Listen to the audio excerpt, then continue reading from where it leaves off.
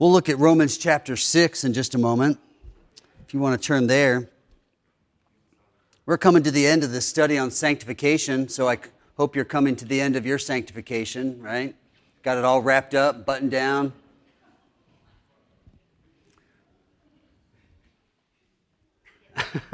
I don't know if we should take testimonies now or not. It just seems like there's a lot of smiling going on.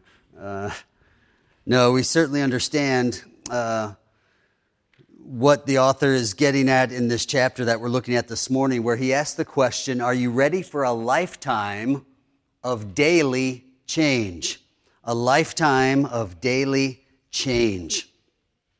I want to think through that this morning, a lifetime of daily change.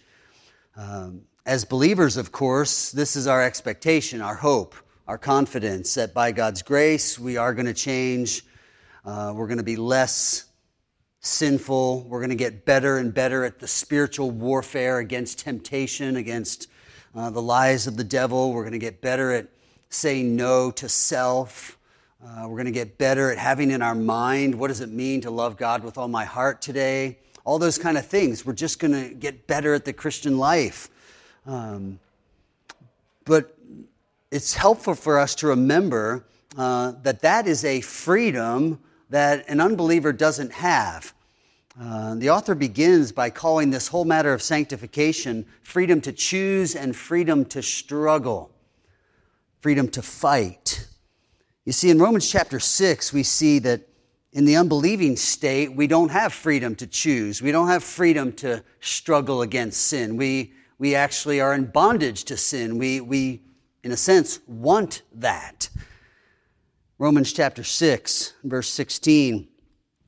Do you not know that if you present yourselves to anyone as obedient slaves, you are slaves of the one whom you obey, either of sin, which leads to death, or of obedience, which leads to righteousness? But thanks be to God that you who were once slaves of sin have become obedient from the heart to the standard of teaching to which you were committed, and having been set free from sin, have become slaves of righteousness. So we were once slaves to sin because we were giving ourselves to the lies, to the deceitfulness of the devil there in the garden. In Adam, the federal head, our representative, in Adam we chose to obey the devil, to listen to his lies, to give ourselves to him as the authority that we would hearken to. We're slaves of sin. But now he says, thanks be to God, some work of God has brought about this obedience from a heart. See, the heart wasn't obedient to God before. The heart was dead in trespasses and sins. But now that heart has been made alive and it is obedient to righteousness. So at conversion, Jesus sets you free. That's why he says, thanks be to God. Now we have this desire to obey and serve God. That was the promise of the Old Testament prophets, that God would put into you a new heart, this fleshy heart instead of a heart of stone. God did that work. He's given us the desire to obey, to serve him. So now as believers, we are free to choose obedience to God. We are free to give ourselves as willing servants to this God who has rescued us. Now, the old desires still exist, and you probably encountered them this week. You probably had to wrestle with some things. You may have sinned this week in some of those areas, and you knew it, and you had to confess that and get back on the right path. The old desires still exist, but now there's this new desire, the Spirit in you, in that new heart. And each day we're faced now with this choice. The Spirit is influencing you and steering you in a direction. The lies of the devil, appealing to the flesh, are drawing you in a different direction. And Galatians 5 says these are opposed to one another. They're contrary to each other. The flesh lusting against the Spirit lusting against the flesh, both of them with strong desire, and you can't feel at peace until you make that choice. You're free to choose. Peter, in his first letter to the church, speaks of this battle of the desires. 1 Peter chapter 2.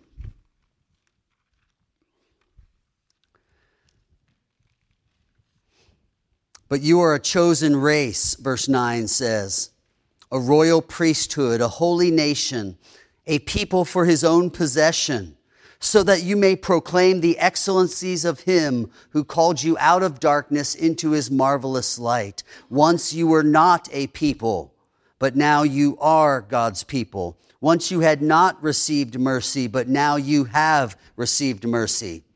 In my Bible reading, I just read through the prophet Hosea in the calendar, and this is this verse. Hosea, having taken this wife that was unfaithful to him, having these sons that are probably not even his, has these names for these children, and one of the names is, you are not my people, and the other name is, you won't have mercy.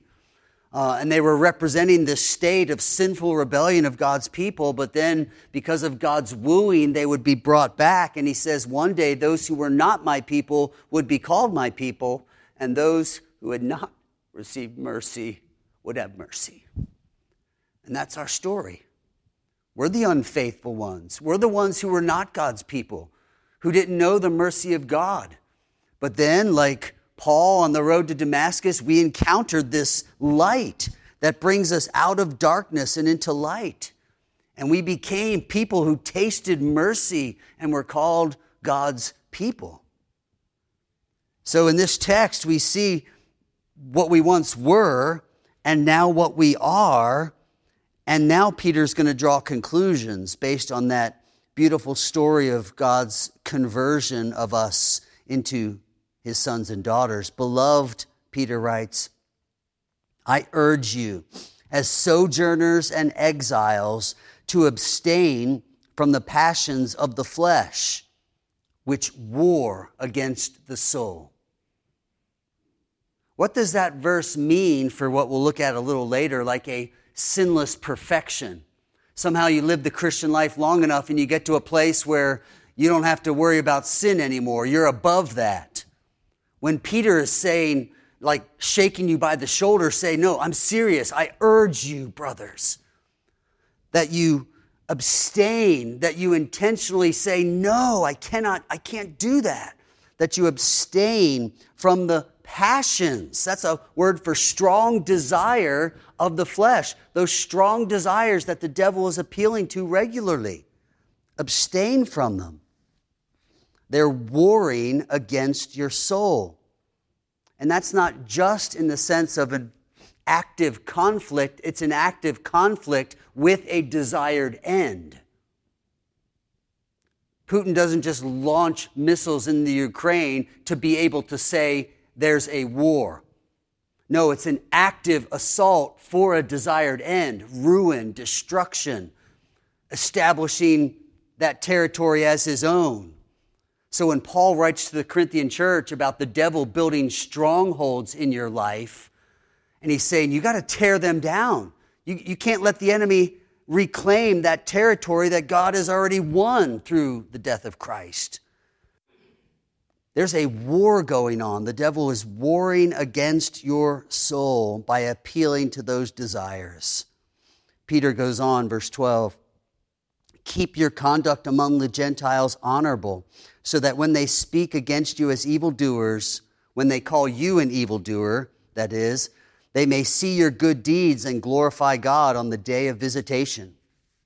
There will be a dawning in their minds at some point that though they called you intolerant and hateful and old-fashioned and extreme right-wing and everything else you might hear about anybody religious these days, eventually they will reckon with those very words and they will have to acknowledge that that wasn't true. You were not the evil doer.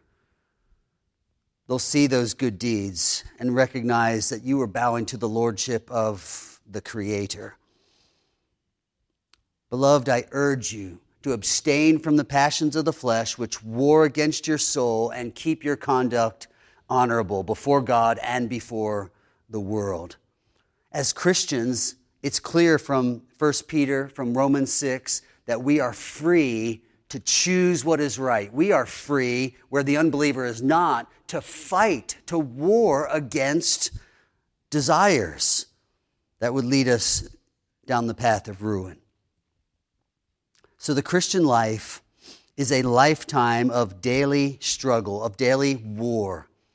But even in that expression, then we have two perspectives. If the Christian life is a lifetime of daily struggle, then we really have this big picture and the small picture. We have the whole story that looks all the way to the end, and then we have every day that is making up that whole story. So we look first at change being this lifetime task. And so we would be wise to think back over all the years of your Christian life. For some of us, that started when we were kids. And like Timothy in the New Testament, from a child, you've known the Holy Scriptures that were able to make you wise to salvation. For some of you, it was later in life. And God opened your eyes to see that sin will ruin and Christ can rescue. When you look back over all that time of Christian living, you realize you've changed. But you can look back to just this past week and realize that you would agree and you would say, but not enough. There's more that needs to change. It's a lifetime task. It's a marathon and not a sprint, we might say. There's not a quick fix and everything's done. I accomplished it. I arrived. I got my degree in Christianity, and now I just kind of go through the rest of my life. Just not the way it works. In Philippians 1, and we've looked at it before, but Paul speaks of a confidence that he has that God, who began this good work in us, will complete it until. Now that's an odd English expression because we hear complete and we think, all right, it's going to be done. And yet he says in our English language, it's going to be done until the day of Jesus Christ. He's going to be completing that task until Jesus comes or you go to see him. And Paul says, I have confidence in that. He's not saying, oh, this is really bad news. Like, this is a lifetime task. It's going to drag on endlessly. No, he's saying there is a confidence here. Why a confidence? Because when you lose it with your kids, you'll start thinking, I'm a miserable parent. What's the use? And the devil's going to say, exactly, you blew it before, you're going to blow it again. But when the devil tempts us to despair, what do? We sing it often. Upward I look and see him there, the one who made an end of all my sin, the one who declares me righteous. You see, I'm called to come back to what is my standing in Christ by faith. And in that moment, I have to remember what Paul says in Philippians 1. There is a confidence that though I'm looking at the episode of losing it with my spouse or my kids or having a lazy week where I could have gotten more done if I had been more diligent or whatever the sin was, I look at that and I realize, wait a minute. Christ has dealt with that sin. There's forgiveness to be found. And my confidence is that I'm not going to stay in this state. But God is going to continue working on me until he perfects me. That's essentially what the day of Jesus Christ is. When you read Romans 8, there's a progression there, and it ends with we see Christ and we're glorified, which means not we float around with wings and a harp, but that we are now without sin. We'll have that resurrected body in a new heaven and a new earth, enjoying so much of what we think of even in this earth, but in a sinless state. There's confidence there. So when you hear that change is a lifetime task, take heart. This is good news because in the daily struggle, You need the big picture. God is doing his good work. And when you come to that child or that spouse or whoever it is and say, man, I really blew it. I'm sorry. Please forgive me. I'm praying that God would give me that confidence to believe he really is changing me, even through this situation. If we could get better at that kind of a script, the devil wouldn't have quite the stronghold or the foothold into our lives. Those lies wouldn't carry as much weight if we were anchoring all of our faith in the truth. Confess, forsake, and find mercy. Probably the next day too. But every day approaching it with the confidence that God is completing his work in us. Remember Ephesians 2:10 as well. After telling us we're saved by grace through faith and it's not of works, lest anyone would boast. The very next verse is, but having been saved by grace through faith and not of your own works, remember this, you are his workmanship, God's workmanship, created in Christ Jesus for good works. We know Jesus was a carpenter, but we probably don't often think of God as this present day active creator or craftsman. But the reality of Ephesians 2:10 is you are his project. He's continuing to whittle on you, so to speak, to carve into you this Christ likeness so that he holds you up and he says, that looks like the beloved Son. I'm making you into this image of Christ. And I've got to whittle off some of this anger and some of this lust or some of this fear of man.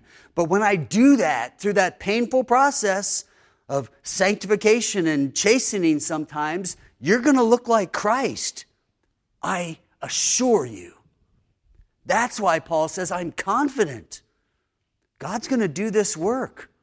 So when we sing songs that speak of trophies and throw in our crowns before the Lord, all that's kind of representative of this reality that we will be a trophy and a crown. We will be the handiwork of God on display for his glory. Heaven will be glorious for God as much as it will be glorious for us, because he will take pleasure in the work that he has done. We see that in Genesis 1. When God made everything, he smiled and said, it's good. And the new heaven and new earth will reflect that same spirit. God will enjoy you in heaven. He sings over us now, the prophets say. He's going to continue that song. It'll just be all the more beautiful to think that we are worshiping him in that sinless perfection. So change is a lifetime task, but let that be an encouragement that God has promised his work to be done in this lifetime. Change, however, is also a daily task. Repentance and faith are daily disciplines. Most likely, you're going to find yourself needing to turn from sin this week. So we can't just think lifetime, oh, it's the big picture, eventually I'll be what I need to be. That's not the heart of 1 Peter, with him shaking you by the shoulder saying, I urge you, brothers, abstain from that. It's warring against you. That's not a flippant attitude of, I'll get it fixed someday. If God's going to change me, he'll get it done eventually. No, this sanctification is also this daily task of repentance and faith, a daily battle against those desires that are warring against our souls. This changes by faith, of course. So in repentance and faith, that's going to happen when we're believing the truth and not the lie, when we're fueling a stronger desire than what the devil can appeal to.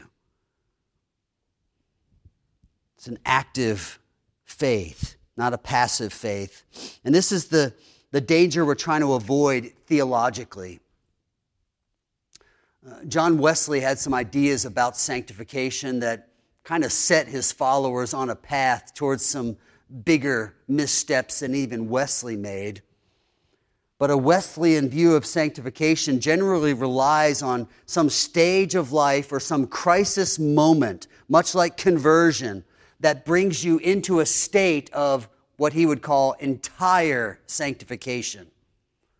He's a good enough theologian not to call it glorification, but he did see like this potential for arriving, in a sense, at entire sanctification and kind of being ready now for the Christian life.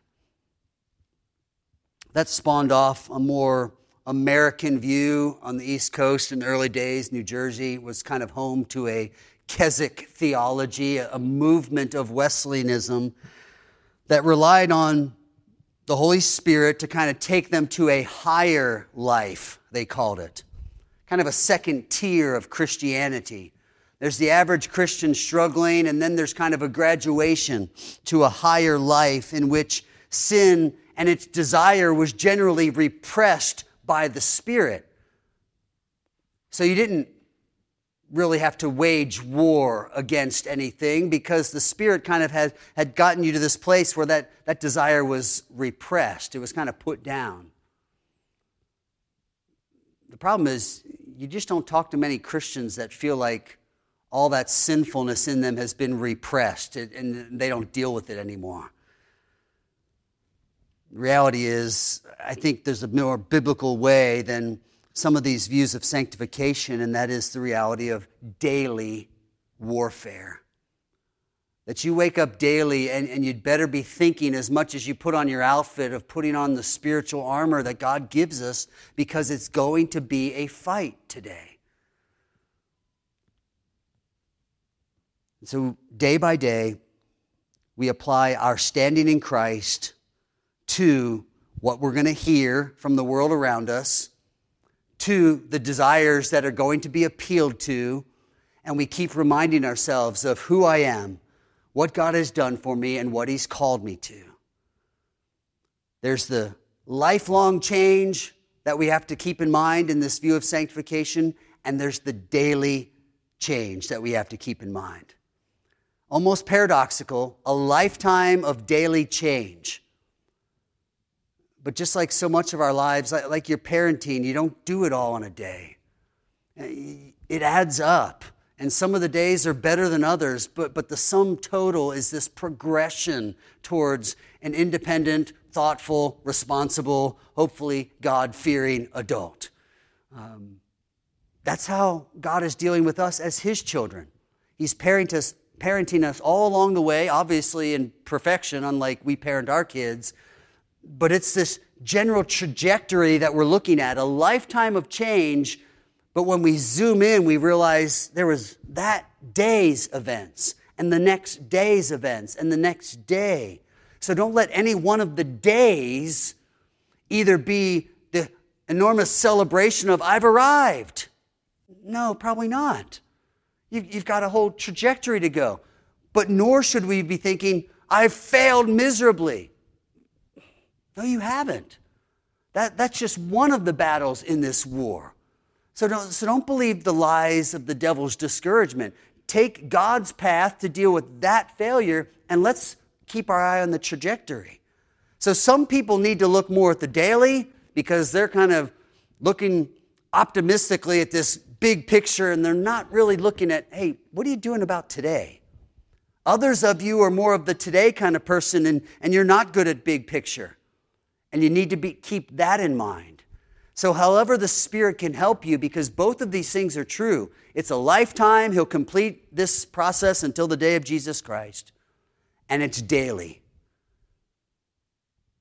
Recognize a lifetime of daily change. The author goes on to say then that there's biblical reason for a lifetime of hope as well. When we're thinking about a lifetime of daily change, add in a good dose of hope. The title of the book is You Can Change. The author says, now personalize that, and from the Scriptures believe that I can change. If Romans 6 is true, that I can reckon myself dead to sin and alive to Christ, I can yield my members as instruments of righteousness to my Lord and Savior, then take heart. Recognize that change is something that you can do. Now again, Saying I can change is in this whole context of what we've studied on sanctification. That God is going to do it, and yet he's going to ask you to be obedient and to exercise yourself in yielding to the Spirit and walking in the Spirit. So yes, I obey and I do something about my sanctification, but when I step back and really look at how it's happening, I know it's all of God's grace. He is doing this work. So I can change is not some kind of, humanistic stamp on my Christianity. It's simply recognizing I can change. I'm not going to believe the lie of the devil that I'll never change, I'll never get any better, my marriage can never improve, my attitude's never going to get... No, that's not true. I can change. It's not inevitable that I sin.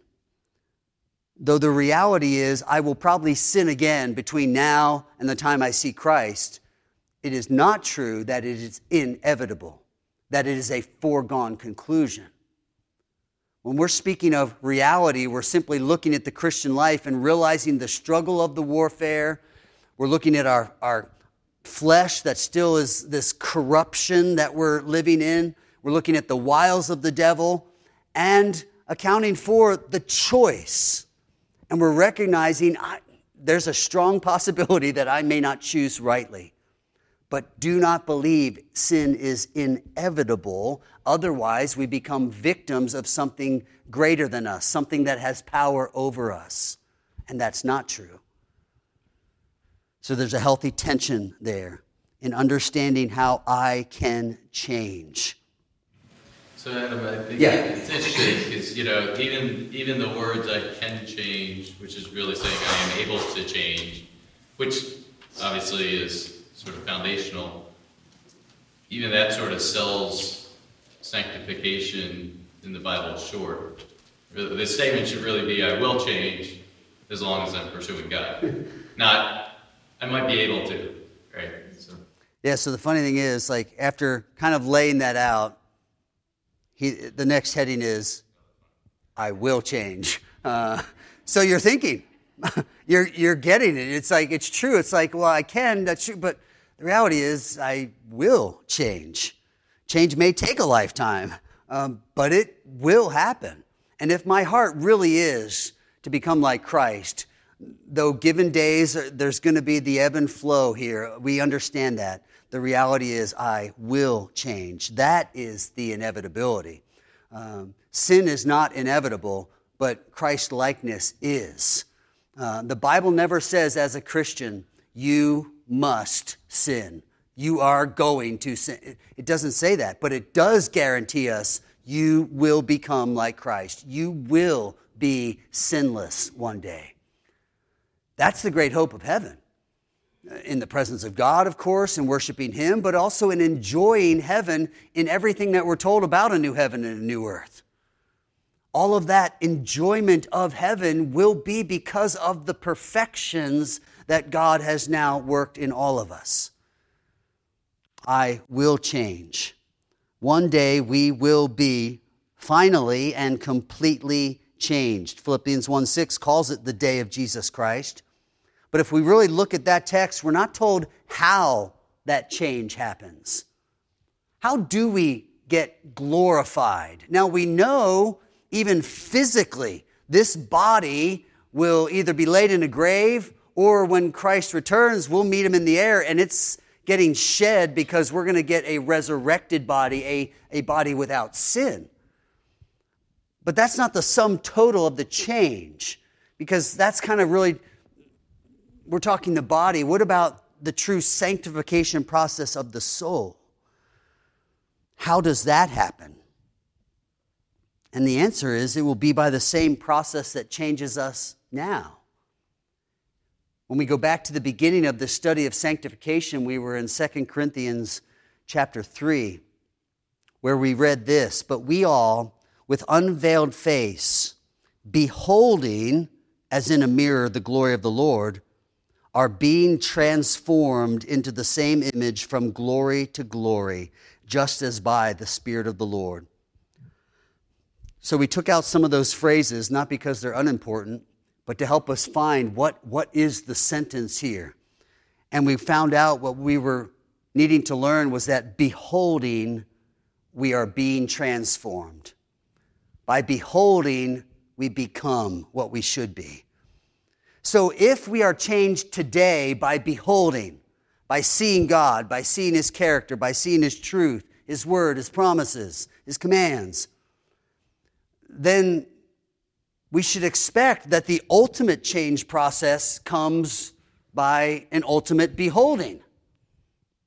And lo and behold, 1 John tells us just that. 1 John chapter 3, beloved, now we are children of God, and it has not yet been revealed what we shall be. Okay, so what does that mean? Because we kind of do know what we shall be. What he's saying is it hasn't been revealed so that you've experienced it. You haven't seen it with your own eyes, what you're going to become. Right now, it's by faith that you have confidence that He who began a good work will complete it till the day of Jesus Christ. You haven't seen it.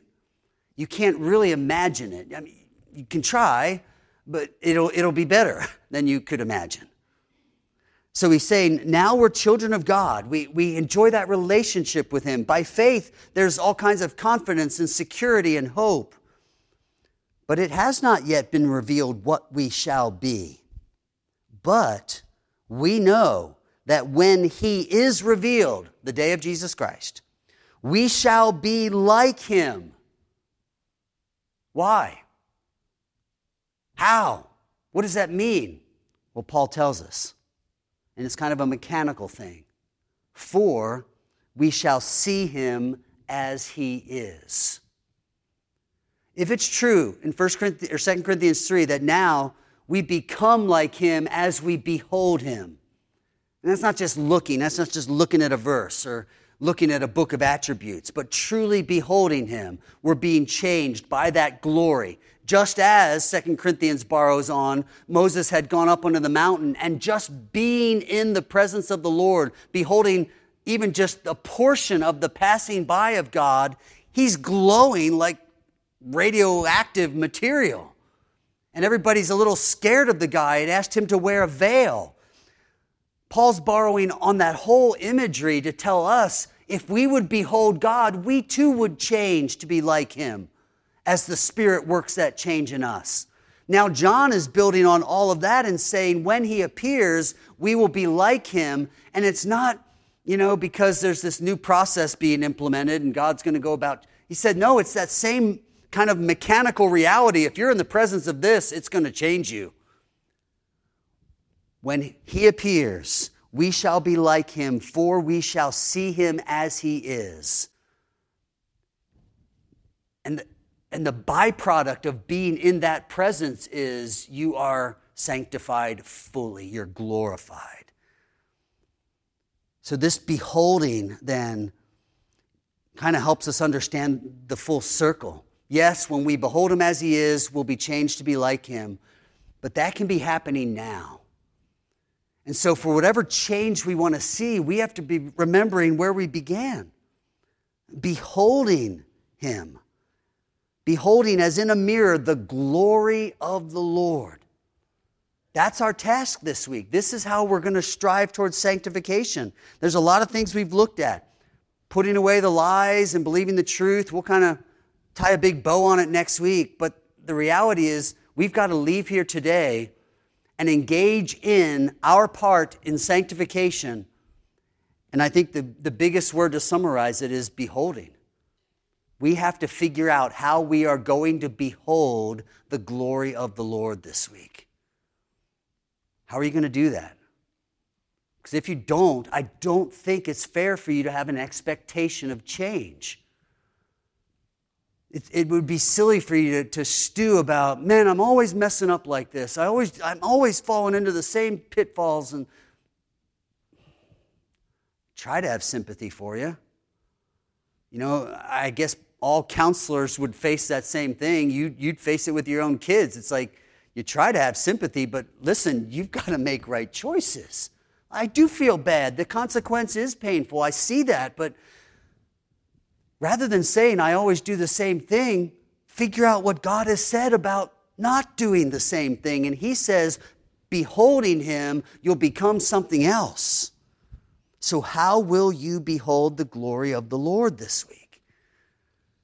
What you realize then is not only is there a whole lifetime of change, not only should we have a lifetime of hope that this is possible, but there's a lifetime of grace to keep us on this right path, to get us out of those kind of cloudy despair seasons, get us out of that funk of like being cranky and upset and frustrated. Well, what do you need? You need God's grace to help you behold his glory. Completion of our sanctification comes at the day of Jesus Christ. Until then, don't be hanging on to some kind of hope of sinless perfection. Be hanging on to the hope of sufficient grace, the work of Christ. There's forgiveness there. There's our hope. We don't bypass Christ and get to, I just want to be perfect so I can be perfect. No, that's all going to happen because of what Christ has done for you, but that means something today while God is still working on us. There's a story of Spurgeon. It shows up in multiple accounts, and so we're not sure of the exact details. We just know something like this really happened. He was kind of frustrated with this idea of sinless perfection, that you could expect to stop sinning eventually in the Christian life. And so he didn't want to hold out that hope, and he didn't want other people holding it out either as this false idea.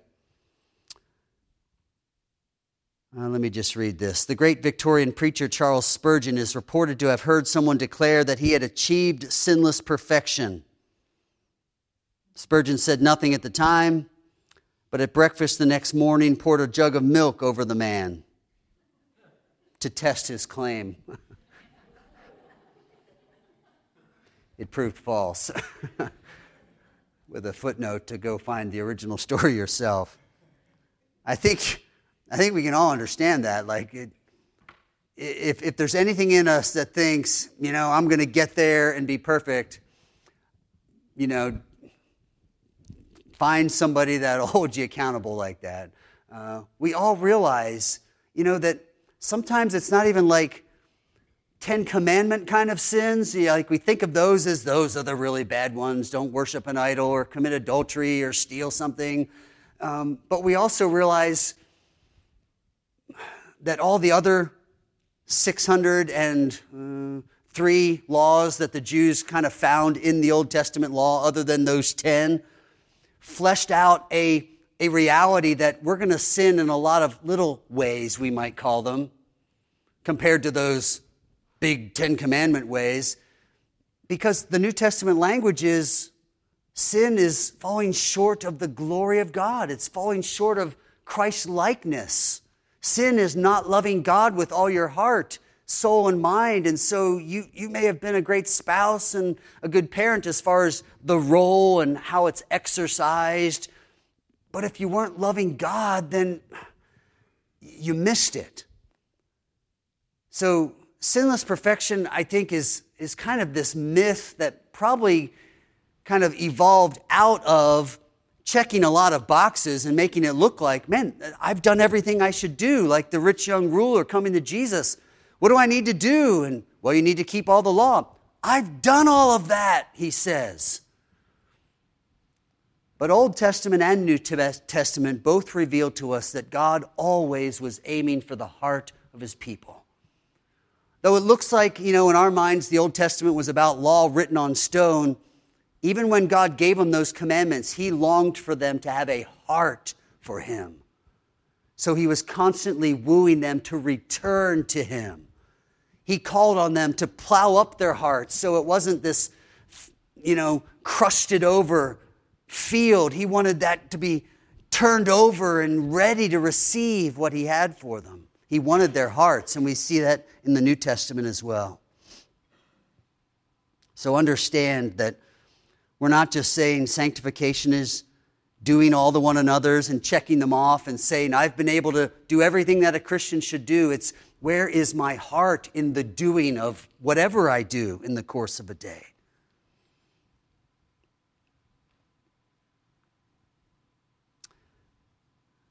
During the Reformation, as people began to encounter more and more the light of God's Word, they started to realize more and more that religion, what was at the time even Christianity, there was really only one religion. It was Christianity.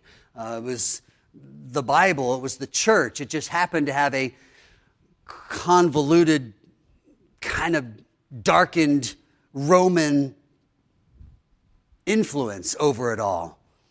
But it was what we would think of as the church. There wasn't Catholic Church on this corner and the Baptist Church on that corner. It was just the church. Just that we would call it a Roman church, as basically Rome had kind of taken over the primary see or place of authority in the early church and kind of degenerated into a more human approach to governing God's church. The Reformers were shedding light, the light of Scripture, on so much of what was being done, calling the church back to attention to the Word. They protested at times that the Roman influence was covering up the Word, hiding the Word, neglecting the Word. And in that protest, they became Protestants or Protestants. They were just insisting that we go by what the Word says. And to be fair, they were only really trying to reform the Roman church, just kind of steer it back, make a turn. And it ended up being what we would call the first church split into massive difference that would not be resolved, as so much of papal authority just refused to surrender their right to be able to say, this is what is true, rather than let God's word say that. People were seeing the Bible now. They're realizing that being a Christian isn't just identifying with the Church of Rome, which was really like our citizenship today. You're kind of born an American citizen if you're born here. Being in the church in that day was kind of just like you're born into it. It's just the safe thing to do and be. But now people were realizing, wait a minute, I don't belong to the church. I don't belong to God. They're encountering the gospel, the reality of this story of Jesus, God's Son, who was sent to save us from our sin. They're believing. And now you have these believing people who know their only way to heaven is by faith in Jesus, and yet they're reading of the righteousness of God, the righteousness of Christ that is theirs. And that sounds really good, but they're looking around at their lives and they're seeing that they still sinned at times. And in trying to help the people understand that, yes, you are righteous, you're standing in Christ. As God looks at you, He sees you as a saint, as one who is forgiven and destined for heaven. You are justified. You're righteous. That's your standing, even though at times when you look at your life or I look at it, I'm going to see you sin. But that occasional fight with sin doesn't mean that you lose your righteous standing with God. Just means the battle's raging. That defines sanctification. The work's going to continue. So they had a Latin expression, simul justus et peccator. Simul, you recognize, simultaneously. So simul, at the same time, the Latin justus, just or righteous. At the same time, you're righteous. That's your label. That's who you are. That's your standing. At the same time, you're righteous and yet, a sinner. Not by essence, but by description. You are someone who sins at times. And every one of us in this room could probably say, yeah, I know what the sin was in this past week. But for most of you, that sin in the past week didn't cause you to crumble and think, oh no, now I'm not going to heaven. Because you've come by God's grace to understand your standing in Christ. Justice. You are just. You are righteous. And you could be an ungrateful husband complaining about lunch and sinning against your sweet wife, and keel over and have a heart attack and go to heaven, and God is going to see you as righteous. That sin does not affect your standing. You're a sinner in the sense that you still struggle with sin, but you are declared righteous. God is faithful and just to look at the work of Christ that you have claimed by faith and say, you are as righteous as Jesus is. That's what it means to be dressed in the robes of the righteousness of Christ. So a study of sanctification is not designed to lead us to despair, but always to this beholding of Christ and realizing what he has done is for me. His perfect righteousness counts as mine when I say I'm trusting in him. And God's faithful to honor the work of Christ and our faith in it and lead us all the way home. Heavenly Father, thank you for the hope of sanctification, the grace that brings it down to us day by day in our daily struggle. Thank you for the confidence of your word that you, our God, are continuing your workmanship in us. Use even these words this morning and the thoughts in our mind to be guided by your Holy Spirit to help us change today. Help us to behold your glory so that we might become better reflectors of it. Lord, our children need to see sanctification. Our spouses would be so helped by our sanctification. The church would be blessed by sanctification. The world will be helped by the testimony of the work that you can do in your people. So for all these reasons and for your pleasure, would you change us today to be more like Christ, in whose name we pray. Amen.